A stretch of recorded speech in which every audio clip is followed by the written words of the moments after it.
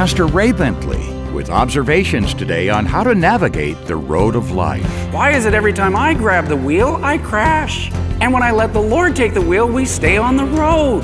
Well, after so many getting ran over by the bus of life, there comes a time when you go, maybe my instinct is to grab the wheel. Maybe I'll let the Lord be in charge and control. It's something that you learn by experience. Spread the news. All of his people coming down before the King. Lift your voice. Jesus is coming. Join the song. Sing along. Let it ring. Welcome to Maranatha Radio with Pastor Ray Bentley. Maranatha, bringing the message of Christ's soon return, the whole gospel to the whole world. Life is a rocky road, and sometimes we have to trip over the rocks before we learn life's lessons. Today, Pastor Ray points out that the Lord uses the rocky road to teach us to trust Him and to smooth us into the people best suited to do His work. We're in the Gospel of Luke, continuing our in-depth studies. Luke chapter 18, and beginning in verse 18. This is the story of Jesus and what is known in one of the other Gospels as the rich young ruler. And so let me just read verses 18 through 23 and then make some comments about it. Verse 18, it says, "Now a certain ruler asked him, Jesus, saying, 'Good teacher, what shall I do to inherit eternal life?' So Jesus said to him, 'Why do you call me good? No one is good but one, and that is God. You know the commandments: do not commit adultery, do not murder, do not steal, do not bear false witness, honor your father and mother.' And he said, 'All these I have kept from my youth.' So when Jesus heard these things, he said to him, 'You still lack one thing. Sell all that you have and distribute it to the poor, and you will have treasure in heaven, and come, follow me.' But when he heard this, he became very sorrowful, for he was very rich." And off that young man goes. Now, I want to mention a couple of things. First of all, what's the root issue that's going on? This man's heart reveals a struggle that was going on, and it may be a struggle that's in some of our hearts tonight. And I like, on the one hand, this young man's honesty as he comes to the Lord. Perhaps he was disturbed. You know, there were two schools of thought. There were the Pharisees, that were kind of the hyper-religious, and then you had the Sadducees that were, they might have had their superstitions, but they really didn't believe in the supernatural. They didn't believe in the resurrection. And they were more philosophers, materialists, but they were still Jews and part of Jewish culture. So the Sadducees would have been the ones to plant seeds of doubt into a young mind who believed in God, had a spiritual sensitivity, and say, you can do all those things and you still won't get to heaven.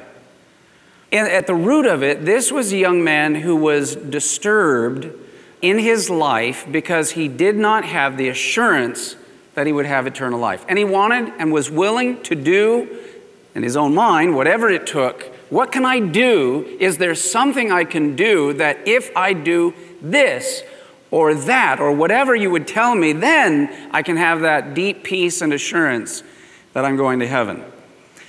What's interesting is that Jesus, first of all, starts off not by immediately answering his question, but he challenges this young man and says, "Why do you call me good? No one is good except God." Now, question, what does Jesus mean by this? Because we believe, as Jesus has clearly stated, I and my Father are one. And that the very basic tenet of the incarnation is that God became flesh. So there's some people that on a very light basis come here and say, whoa, Jesus never claimed that he was God. And see, he's even asking here, why are you talking to me like I'm good or like God? I'm not. That's not what Jesus said. He merely is pointing out something to this young man who of his own volition did something that most Jewish people would not think about doing, because He called him good. You are not only the teacher, but you are good. The Hebrew word here is hatov, and it means the good one. And guess who it's talking about in Hebrew? God. God is good. And when I talk about, that in Hebrew that God is good, this is not used as a word like an adjective. Oh, God is, as an adjective, he's very good. Nor is it even a description about God and the way he acts. If you're taking notes tonight, I want you to write this down. It is a title. It's a title. As Jesus is Lord, so God is, as a title, good. That is his position. Yes, of course, it's his nature, it's his character, it's how he acts, how he behaves. In everything that he made, it was good in his creative power, but it's also a title. And it was always attributed to God. And that's why Jesus captures this young man who maybe didn't even think about what he was saying, but he took something that was revered only for God and he applied it to this rabbi that he doesn't even fully yet grasp or know who Jesus is. There's several scriptures. In 1 Chronicles chapter 16, verse 34 is in your notes. Let's read these several scriptures out loud. Oh, give thanks to the Lord, for he is good, for his mercy endures forever. So I love that scripture. The Lord is, praise to the Lord, he is good, his mercy endures forever. Notice the word Lord is capitals, L-O-R-D. That means it's not the title Lord, it means the name of God. Yahweh is good. Almighty God, the God of Abraham, the God of Isaac, and the God of Jacob, the creator of the heavens and the earth, he is good, for his mercy endures forever. Okay, Psalm 34, verse 8, another great scripture. Let's read this out loud. Oh, taste and see that the Lord is good. Blessed is the man who trusts in him. Now, again, this, when it says, oh, taste and see, that means experience the Lord. And again, notice it's capital L-O-R-D. That means it's Yahweh, the name of God. Oh, taste and see that Yahweh is good. Blessed, meaning, oh, how happy is the man who trusts in him. And then Nahum, the prophet Nahum, chapter 1, verse 7, let's read this out loud. The Lord is good, a stronghold in the day of trouble, and he knows those who trust in him. Means he also knows those who really don't. It's possible to be religious, and yet your heart isn't really trusting in the Lord. It is possible to go to synagogue in Jesus' day or church in our day, but in your heart, you really are not trusting in the Lord or in a relationship with him or giving him to your life. You're really kind of what we call being a control freak. I wonder if we have any control freaks among us here tonight. Let me be the first to raise my hand. I like control. If you are a human being, it is the most innate, strong passion. Give me the wheel, I can take care of it. It's part of how we're made and who we are, but it's gone way too far. At the root of it, it has caused us to be separated from the Lord. So we are now, who are saved and on this journey of discipleship and walking with the Lord, are learning how, and it doesn't, you can't just decide, okay, from now on, I will never take control again, Lord. You're total. Well, I mean, that's a good thing to desire and to pray for, but how many have found it's difficult to do on a daily basis the rest of your life? It's hard. It's something that you therefore learn by experience. Why is it every time I grab the wheel, I crash? And when I let the Lord take the wheel, we stay on the road. Well, after so many getting ran over by the bus of life, there comes a time when you go, maybe my instinct is to grab the wheel. Maybe I'll let the Lord be in charge and control. And he takes you through this very narrow turn. You go, wow, Lord, awesome. We learn not just by being told. Isn't this true with kids? You tell them, now don't do this. If you do this, and you kind of try to make it emotional that you're going to be displeased with them, but there's also consequences. If you do this, you're only going to be hurting yourself. But how many times does it take the combination of the parents' words and then them disobeying and learning by experience, just like mom and dad said? It just failed. It fell apart. Now I know, and now I choose to listen to you, Mom, and listen to you, Dad, by my own free will, because I have tasted and I have seen that what you said was true. I know from personal experience. And now I listen to you and I believe you because I have tested and found out for myself. In many ways, obviously you want your kids to just learn by trusting you.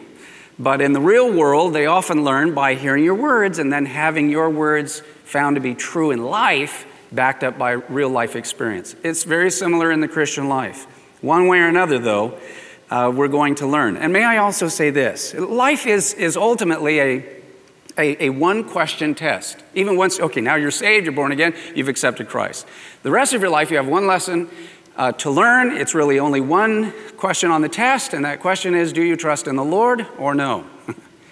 And so often we say that we are trusting in the Lord, and then we find that we still pull back the wheel of control in our own lives. How many have found that to be true? Sadly, but true. Guess what? You get to, if you fail the test, this is the good news, you get to take the test again. And guess what? If you fail, no matter how many times you fail, you get to take the test until you pass the test. For the Lord who has committed himself to you, he will perfect that good work which he hath begun. Ultimately, the Lord says, I'm going to take responsibility. I will conform you into my image and after my likeness. Now, we are to be willing participants, but ultimately, if you're truly his and born again, he says, I am going to take you, and I will lead you, and I will guide you, and I will teach you, and I will let you learn by trusting in me, hearing my words, and backed up by your own life's experience, that when you trust in me, you're going to be blessed, you're going to be happy, you're going to be fulfilled, life will be good for you, and you will overflow with joy and peace. And you'll learn that if you don't, you will learn how painful that can be. And many of us have surely felt the pain of our stubbornness in controlling our own lives. Pastor Ray Bentley will have more of today's study in just a moment. Pastor Ray's messages continue to reach so many people every day. Every time I hear Pastor Ray teach God's Word on the radio, his love for the Lord is very much evident. He's always excited, and he succeeded in passing that excitement to me, which often prompted me to go back to the Lord in prayer, to read God's Word, and to allow the Holy Spirit to lead my life. I'm so thankful for Pastor Ray's life. Messages like that continue to be such a great encouragement to all of us at Maranatha Radio. If you'd like to send a message, just send it to ray@raybentley.com or post a comment online at raybentley.com. And now more of today's message from Pastor Ray Bentley.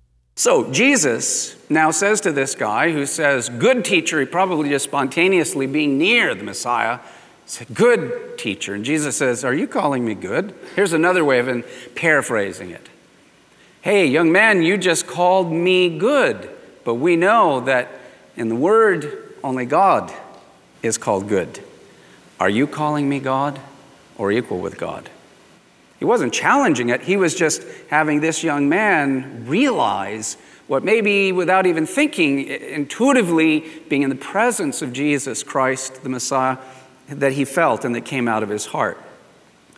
And so Jesus then, in answer, when he gets finally to the answer of his question, what must I do to have eternal life?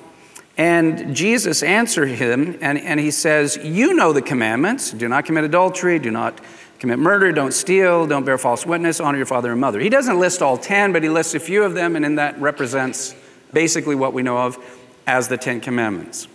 So here's a guy wrestling with wanting to know that I have salvation and that I have the assurance of my salvation. Jesus answers him and says, you know the commandments, and he lists a few of the commandments. Follow the commandments. Now, on the surface of that, does this contradict what the Apostle Paul teaches and that we all know there in many places, not only Paul, but James and John and Peter and the rest? who teach that no one is saved by following the law. Amen? I mean, that's a very clear doctrine in the New Testament. But now, listen carefully to what I am about to say. Jesus did not say keeping the commandments will guarantee eternal life. Jesus was merely answering this young man's question, what must I do? And Jesus said, what must you do? You want to know what you must do, what your Father in heaven wants you to do? He wants you to do the commandments. He didn't say that your ability to follow them will give you eternal life. He just said, your question was, what must I do? You must follow the commandments of God. We can't follow the commandments of God until we enter into that relationship with Jesus, but Jesus is going to go further. Now, here's where I want to bring in. Sometimes it's helpful to bring, comparing Scripture with Scripture. I like to say the best commentary on the Bible is the Bible. Comparing Scripture with Scripture. So this is one version of this story. We have another version of this same story between Jesus and the young man in the Gospel of Mark. What must I do? You must do the commandments. Well, we have in the Gospel of Mark, he tells the same story. In Mark chapter 10, verse 21, we read, then Jesus looking at him. So here's another account that Mark tells. Looking at the rich young ruler, looking at him, loved him and said to him, one thing you lack, go your way, sell whatever you have and give to the poor, and you will have treasure in heaven. And come, take up the cross and follow me. Jesus invites this young man who was very zealous. He followed Jesus. He was drawn to Jesus. That was the Spirit of God drawing him to Jesus. And he had a lot of zeal. I have this restlessness in my heart. What can I do? And Jesus says, here's what you can do. I want you to go, sell everything that you have, and then come, pick up your cross, and follow me. Turn that inner zeal that you have to become my disciple. I used to want more believers and add more believers, and yes, I still want to see people get saved and come into the family and become believers. And I would give many messages on believe, believe, believe, believe. But then, you know how the Lord raises up scriptures to your eyes, and I saw that the Great Commission was make disciples. Now, disciples, to be a disciple, you have to begin by being a believer, but a disciple is more than a believer. Because a belief can give you, salvation, but discipleship is a way of life, and it's ultimately where assurance of salvation comes. Not just because you went through, you said a prayer, you went through some kind of ceremony. If it's not from the heart, it doesn't matter if you said the words, you walked forward, you even got baptized, and you put your faith in something external. No, it has to be a matter of the heart. And if you believed and were truly born again, then it will become a lifestyle of following Christ. And it will not be easy. It is not easy to be a Christian. How many would say amen to that? It's not easy, guys. And sometimes the impression has been given, just come to Jesus and all these wonderful things happen to you and your life will be easy. No. I don't think there's anything easy when Jesus says, if you want to be my disciple, pick up your cross and follow me. Now, he is speaking metaphorically. Jesus is the only one that died on the cross for our sins. So what does he mean when he says, you pick up your cross and follow me? It means essentially, not that you have to physically get up on a cross. You can't pay for your own sins. You're not good enough. Only Jesus is good.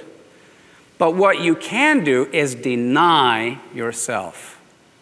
And that's the tough part. I have to deny myself. If I do what I want, when I want, how I want, well, then you're just out in the world. And you will, as you seek to grab life, in the end, you'll lose not only this life, but you'll lose your eternal life. In order to gain life, value, meaning, love, joy, hope, purpose, passion, hope, and the heart of the Lord within you, you must deny your life and your will and your way so that it might be replaced with Jesus. A new creation that is now one with Jesus, that is changed and transformed and broken and tenderized and renewed and now made one with him and bearing the fruit of the Lord. Jesus saying, "Come, follow me," was his invitation to this young man to be his disciple. And Jesus knew this young man's heart. And so instead of preaching to him about, since Jesus obviously knew this young man and who stood before him, and he knew all about him, trust me, and he knew that he had a problem with money. He knew that this young man had a problem of covetousness. He knew that this young man was extremely wealthy. And Jesus could have started talking to him about covetousness. But he didn't preach to him about covetousness. He merely asked the young man to do something that a covetous person would never do. He didn't say, "You're covetous and that's bad and you shouldn't do that." He didn't do any of that. He said, "Hey, great. You want to have an assurance of salvation? You know what the commandments are? You want to learn how to do it? Come, follow me. Pick up your cross. Oh, and by the way, step number 1 of denying yourself, just go sell all that rich stuff and then come follow me." And the guy gagged. And then it says because he was very rich and he turned around and he walked away because he was very sad. Now, let me say this. As Jesus asked this young man to do something a covetous man would never do, he exposed him. No one is saved by giving all their wealth to the poor. Nor would I say to you tonight, if you want to have the assurance of salvation, I want you to go write a check, give everything, every dime you've got away, and then, follow Christ in that way. Jesus did not ask the other disciples. In fact, no one else that we know of did he quite ask. This was tailor-made for this young man to be a disciple. And the point of the story is, if there is anything that you want to hold on to and say, well, Lord, you can have everything in my life and every area of my life except this is mine. Guess what? The one thing that the Lord wants you to give up. You can have all the other stuff, you go ahead and keep it. That's not what's holding you back. What is holding you back from being my disciple? Is there anything that you don't want to let go of? Anything, any area of control, any vice, any weakness of the flesh that you grasp and hold on to? Then let it go and come follow me. As I mentioned, no one is saved just merely by giving their wealth to the poor. You can only be saved when you repent of your sins and come follow Christ. It is not wealth, that kept this young man from Christ. It was his being possessed by his wealth. Fact of the matter is that there are a number of people in the Bible that were wealthy, that God blessed their whole lives, seemingly didn't deal with them. Abraham is one. Boaz, the famous guy in the story of Ruth, is another one. God never dealt with him about taking that away. And even Job, God blessed and even restored his fortunes afterwards. So it's not having possessions that is wrong. It's being possessed by your possessions. Is there anything that possesses you and that you are a slave to? Then let it go and deny that and then come follow Christ.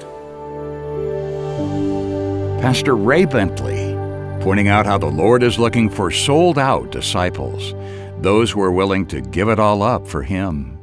Good insight today here on Maranatha Radio. Today's study is titled, All Things Are Possible with God. If you missed any part, you can hear a replay on iTunes or at raybentley.com. That's raybentley.com. There at the homepage, there's a place to leave a written tribute to Pastor Ray's life and ministry. And by clicking Media, you'll see the words Watch, Radio, and Devo. 3 ways to enjoy Pastor Ray's insights via video, audio recording, or daily devotions. In fact, at the very bottom of the page, you can arrange to receive Pastor Ray's daily devotions each day automatically at no charge, and also link to his YouTube and Facebook pages. Why not bookmark it? raybentley.com. And then after 30 years on the radio and the passing of Pastor Ray Bentley in early 2022, we're approaching the end of the Maranatha radio program. We'd like to thank you, our dedicated listeners, who've joined us through the years as we've journeyed with Pastor Ray through the Bible. We'll be continuing the broadcast through the remainder of 2023, but we're excited to share that we'll have a dedicated online location to access all of Pastor Ray's content, including video, audio sermons, books, and more. Please visit raybentley.com to follow along with us. But we hope you'll stay with us here on the radio through the end of the year. Next time, join Pastor Ray for more from our studies in the book of Luke. More from God's Word next time on Maranatha Radio. Maranatha, bringing the message of Christ's soon return, the whole gospel to the whole world.